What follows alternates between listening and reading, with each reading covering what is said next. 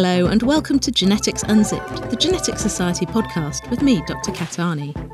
In this episode from our series of 100 Ideas in Genetics, we explore the discovery of the strands of genetic material inside every living cell, take a look at lyonisation, and solve the case of the missing chromosomes.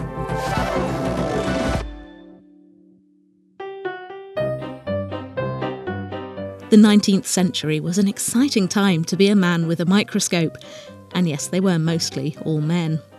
The tools and techniques for peering at the inner workings of life were advancing fast, most notably the development of brightly coloured synthetic dyes concocted from the chemicals in coal tar. These were the glory days of cell biology, as scientists sketched the strange, never-before-seen structures that appeared under their lenses. In 1873, the German zoologist Friedrich Schneider was busying himself spying on the developing sperm in his favourite animals, a type of transparent flatworm called Mesostomen ehrenbergii, when he noticed something very strange. Some of the cells contained a row of curious little rod-shaped structures, which he called Stippchen, German for little skewers, all lined up along the middle. Some of the more elongated cells appeared to contain not one but two sets of Stippchen, one at each end. As far as we know, these are the first descriptions of what later came to be known as chromosomes, the long strings of DNA inside cells. Sadly, very few people came to know about the discovery at the time. Schneider was apparently far more fond of talking than writing, eventually publishing his descriptions of the little Stippchen in a dense paper about flatworm biology in a little red yearbook of the Upper Hesse Society for Natural and Medical Science. The next German microscopist in our story is Walter Flemming, who'd become fascinated with the dark material inside the middle of every cell. That's a structure known as the nucleus. He named it chromatin, after the Greek word for colour, in reference to the way this substance soaked up coloured stains. Sifting through preparations of salamander cells, Flemming described how this chromatin rearranged itself into long threads as a cell got ready to divide, then appeared to be split between each new cell as they separated, so each one got an equal share. Flemming referred to this process as karyomitosis and the thin threads as mitosen, publishing his key observations in 1882 in a hefty book entitled Zellsubstanz, Kern und Zellteilung, that's cell substance, nucleus and cell division, which laid the foundations for the decades of research into cell division that were to come afterwards. But while we still use the word mitosis today to describe the process of cell division, it took another German scientist, Heinrich Wilhelm Waldeyer, to come up with a catchier name for the strands of coloured chromatin, and so the word chromosome was born. But it would take many more years for scientists to discover what these little strands were made of, and that they contained the secrets of life. At the turn of the 20th century, biology was running along two parallel strands. On the one side were microscopists like Flemming and Schneider, carefully fixing and staining all sorts of specimens of eggs and sperm, from salamanders to sea urchins, to spy on the hidden mysteries inside cells. On the other side were the geneticists, exemplified by William Bateson in the UK and Thomas Hunt Morgan in the US. Inspired by Mendel's experiments with peas, which had only just been rediscovered, they were busy breeding fruit flies, chickens, and anything else they could get their hands on to work out how characteristics and traits were passed down the generations through the actions of these newfangled units of inheritance that they'd just invented, known as genes. At the time, a gene was a hypothetical device for explaining inheritance patterns, rather than any kind of molecular entity. Being good biologists, all of them knew that babies of any species are made when mummy and daddy love each other very much, bringing together egg and sperm. The geneticists knew that certain combinations of genes were passed on from parents to offspring in these special cells. And it was obvious to the cell biologists that correctly separating chromosomes into developing sex cells was an essential part of the process. But it was hard to figure out the connection between the two. Eventually, American geneticist Walter Sutton and German microscopist Theodore Boveri figured it out at the same time, thousands of miles apart. The behaviour of genes segregating from parents to offspring exactly mirrored the behaviour of chromosomes. Genes, therefore, must be physical entities within the chromosomes.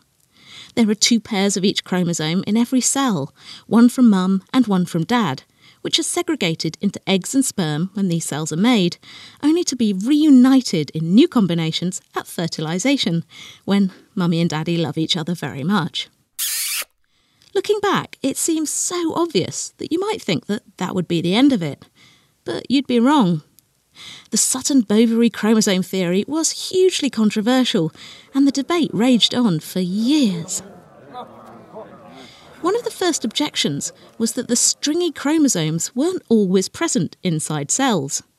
Most of the time, the nucleus was just a blob of darkly stained chromatin, with not a single little stibchen to be seen.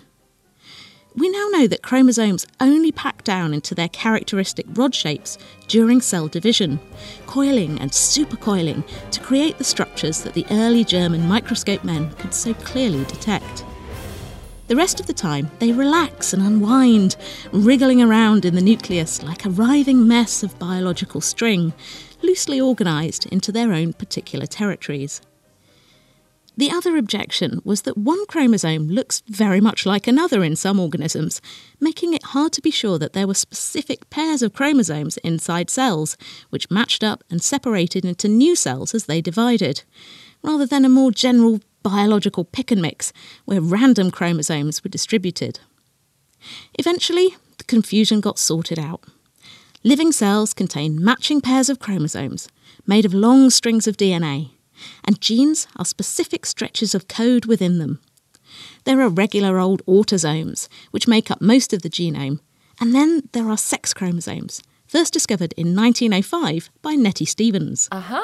This is a special pair of chromosomes that come in different varieties, X or Y in humans and other mammals, and are responsible for determining genetic sex. Overall, the number of chromosome pairs depends on the species, with fruit flies having just 4 pairs, and a chicken blessed with an impressive 39. And as we all know, humans have 23 pairs of chromosomes. That's 46 in total. But that wasn't always the case, as we'll find out next.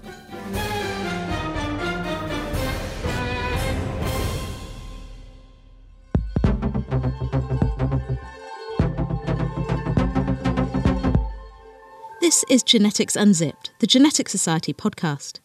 You can find us on Twitter at GeneticsUnzip and online at geneticsunzipped.com. Please do take a minute to subscribe on Apple Podcasts or wherever you get your podcasts, and it would be really great if you could rate and review the show. And please do spread the word. Do tell all your friends so more people can discover it.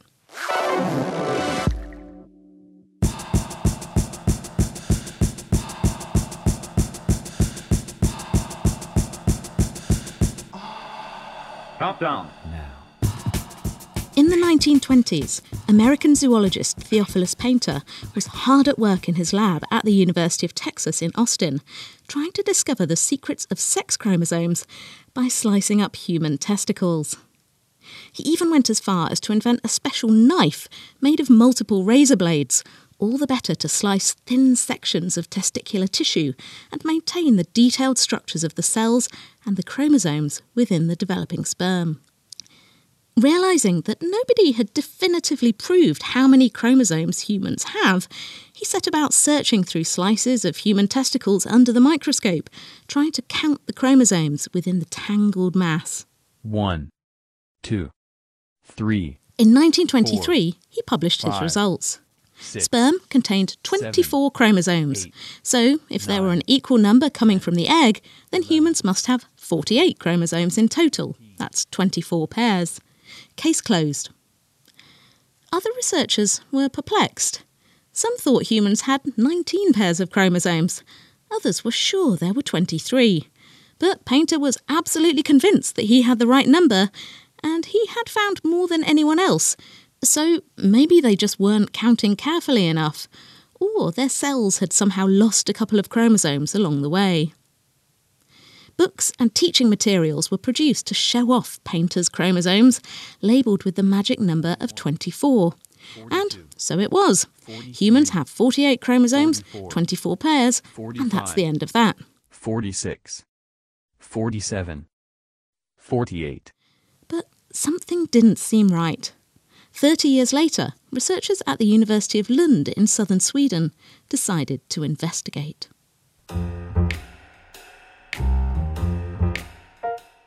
The gumshoes on this scientific case were Albert Levan and Jo Hin Chio, a plant breeder and keen photographer born in Indonesia in 1919, who was imprisoned and tortured by the Japanese in World War II. In search of a new life, Chio came to Europe to continue his interest in plant genetics, and that's how he came to team up with Levan to solve the mystery of the missing human chromosomes. During the 1930s, Levan had been developing new techniques for studying the damaged chromosomes in the roots of plants that had been exposed to toxic chemicals. But then he noticed an unusual similarity with the damaged chromosomes that were often seen in cancer cells. He set up a lab in Lund and switched his focus to understanding how faulty chromosomes could contribute to human cancers. And he brought Chio in to help. But to understand what happens when things go wrong, you need to know what happens when things go right. Up until that point, nobody had questioned that Painter's magic number of 48 human chromosomes might be wrong, but Levan and Chio decided to double-check, just to be sure that their comparisons with cancer cells were correct. There had been a few technical advances over the intervening 30 years.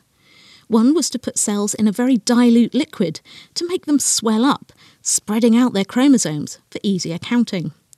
Another was Levan's pioneering idea of using colchicine, a chemical made in crocuses, which halts cells during the process of division, just at that point where their chromosomes are neatly condensed and paired up. Another factor was practical rather than technical.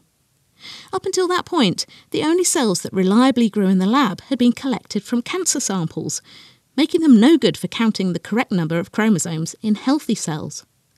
Cells collected from adult tissue didn't grow or multiply very well, making it impossible to see the condensed chromosomes that were only present during cell division. But Sweden was one of the few countries at the time where abortion was legal, so Levan and Chio were able to get hold of human embryonic cells that grew easily in the lab, creating a reliable supply of rapidly dividing healthy cells with a normal number of chromosomes. The stage was set for the great chromosome count. The first hints that the magic number might be 46, not 48, actually came from Levan and Chio's colleagues in Lund, Evan and Yngve Melander. They'd been looking at fast-growing cells in embryo liver, squashed down onto glass slides, and were convinced that Painter's original count was wrong. But for some reason they decided not to publish, instead telling Levan about their discovery so that his team could investigate further. Throughout 1955, both Levan and Chio were travelling so much that it's hard to see how they found time to do any experiments. But Chio had a habit of working through the night, using his photography skills to take high-quality photographs of chromosome preparations from embryonic lung cells. And at 2 a.m. on December the 22nd, 1955, he snapped his crucial picture, clearly showing 46 chromosomes. After looking at a further 250 or so cells, all with exactly the same number of 46, the truth became unavoidable. Levan and Chio published their findings early in 1956, after a brief tussle over authorship of the paper, correcting an error that had persisted for more than 3 decades. I find it amazing to think that even as Rosalind Franklin and her graduate student Ray Gosling were snapping the photograph that would be used to figure out the structure of DNA in 1952, nobody knew the correct number of chromosomes in the human genome. It's an impressive example of scientific groupthink. Even though other groups had felt sure that 46 was probably the correct count, Painter had managed to persuade everyone to believe him rather than the evidence of their own eyes. Several other researchers who'd published papers backing up the claim of 48 had to back down and admit they were wrong.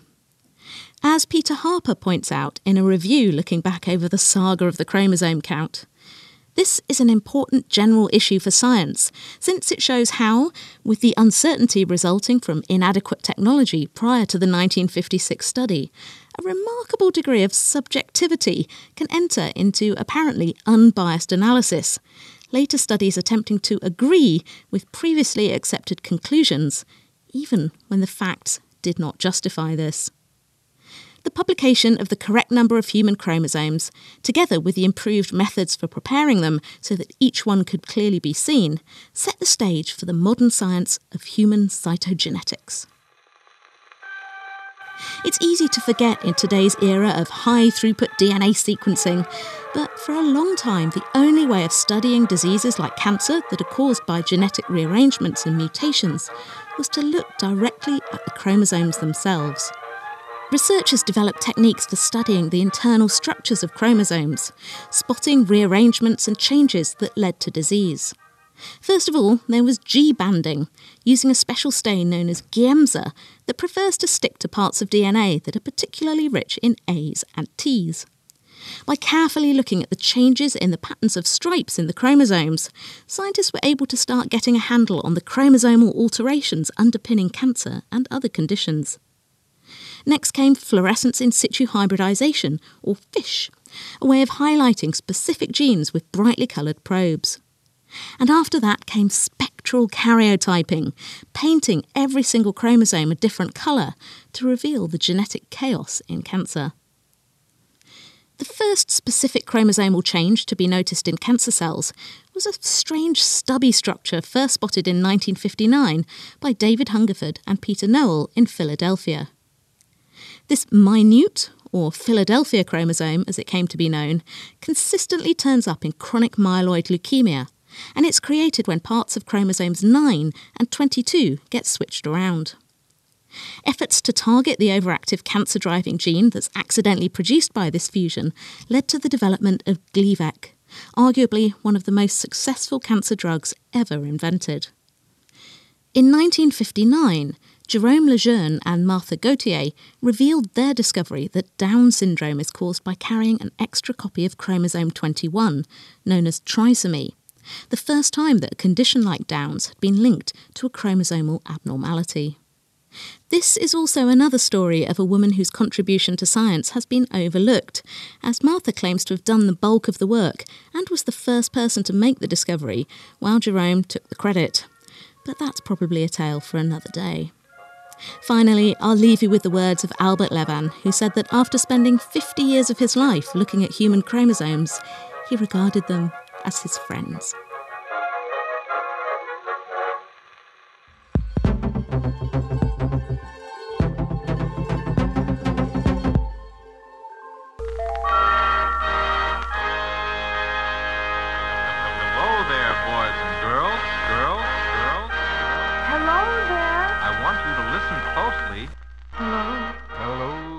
Nettie Stevens had always loved biology. Born in Vermont in 1861, her research career got off to a slow start due to a lack of opportunities for women to study science in the late 19th century, and having to wait to do a degree and a PhD until she'd saved enough money through long stints of teaching. But by the age of 39, she was able to pursue a research career, choosing to focus on the exciting new science of genetics and the fascinating chromosomes that had recently been discovered. And in 1905, she made an important discovery of her own. While studying the chromosomes in the eggs and sperm of beetles, she realised that while most of the pairs were all the same, there were two that were mismatched, a pair of little and large. She called the bigger of the two the X chromosome and the smaller one Y. Sperm appeared to contain either an X or a Y chromosome, while eggs only ever had one X. The same thing was true in the eggs and sperm of fruit flies. Therefore, Nettie concluded, being genetically male or female depended on the combination of these unusual chromosomes, XY making males and XX making females, and that the sex of the offspring was dependent on whether an X or a Y chromosome had come along in the sperm. For a long time, the credit for this discovery actually went to Edmund Wilson, who'd made similar observations around the same time, but come to slightly wrong conclusions about them. He was working on a species of insect where the male sex chromosome is actually missing, and he also thought that sex determination had more to do with the environment, unlike Nettie's theory that it was entirely down to the chromosomes. Sadly, she died of breast cancer in 1912, and because Wilson published his paper first, he got much of the glory. But Nettie's theory of sex chromosomes turned out to hold true across a huge range of species, although not all use the same version of the X and Y system. For example, birds have W and Z chromosomes, with males being ZZ and females ZW. We also now know that the same kind of XY sex determination system that she discovered in beetles is at work in mammals, including humans. But the discovery of sex chromosomes raises an interesting question. If females have 2 X chromosomes, then that means they have a double dose of all the genes on that chromosome compared with males. So, how does that work? The answer came from a woman named Mary Lyon, working at the MRC's genetics unit in Oxfordshire, and some strangely patterned mice.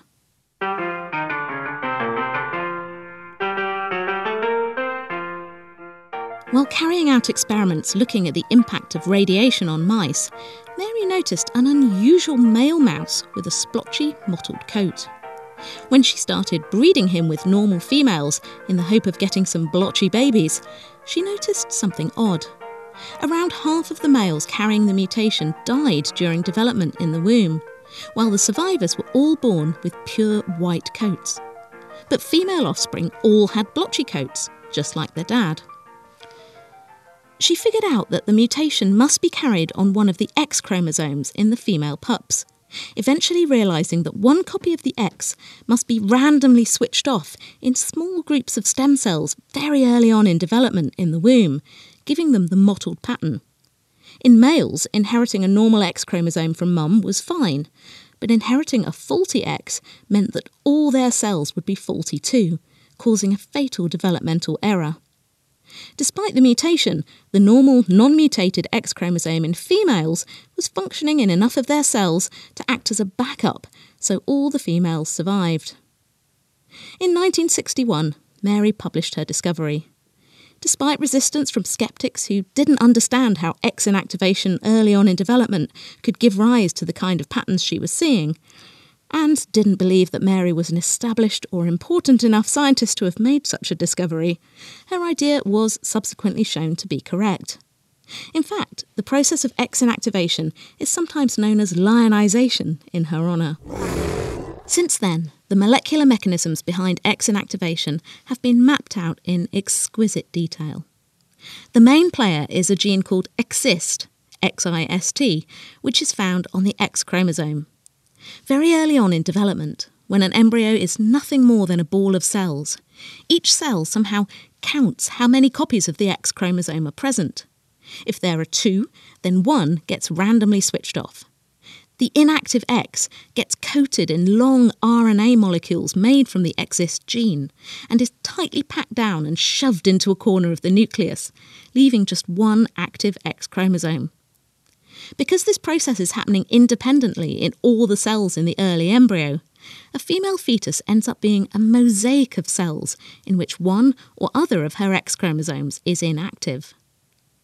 Because females have 2 X chromosomes, which are randomly inactivated throughout the body, they effectively have a backup copy of all the genes on the X, while males don't.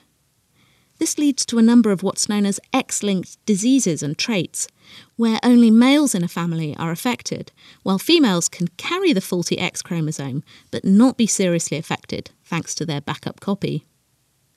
X-linked conditions include the blood clotting disorder haemophilia, which affected the male descendants of Queen Victoria for 3 generations, the muscle wasting disease Duchenne muscular dystrophy, and colour blindness.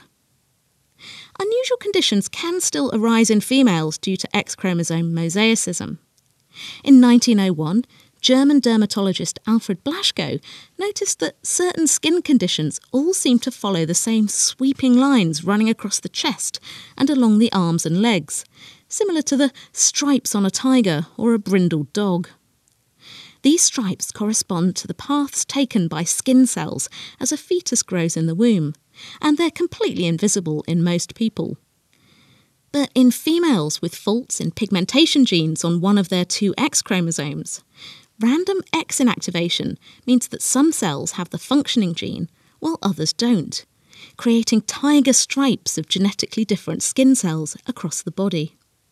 But if you want to really see X inactivation in action, look no further than a tortoiseshell cat, which, unsurprisingly, Mary Lyon owned.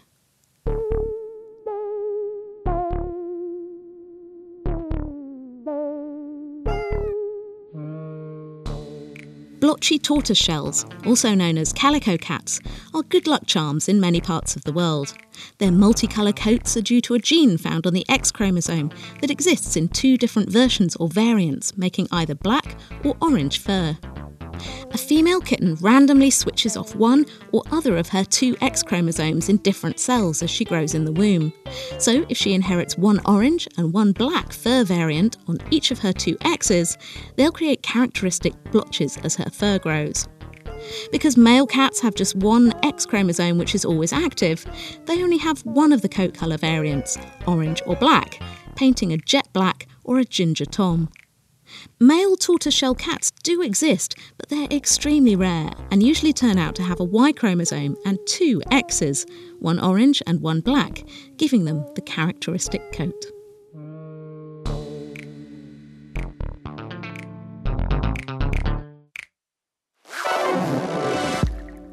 For more information about this podcast, including show notes, transcripts, links, references, music credits, and everything else, head over to geneticsunzip.com.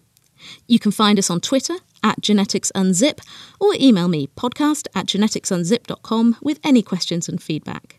Please do subscribe on Apple Podcasts or wherever you get your podcasts from, and it would be great if you could rate and review the show. And do spread the word so that more people can listen and enjoy these stories. Genetics Unzipped is written and presented by me, Kat Arney, and is produced by First Create the Media for the Genetics Society, one of the oldest learned societies in the world dedicated to supporting and promoting the research, teaching and application of genetics. You can find out more and apply to join at genetics.org.uk.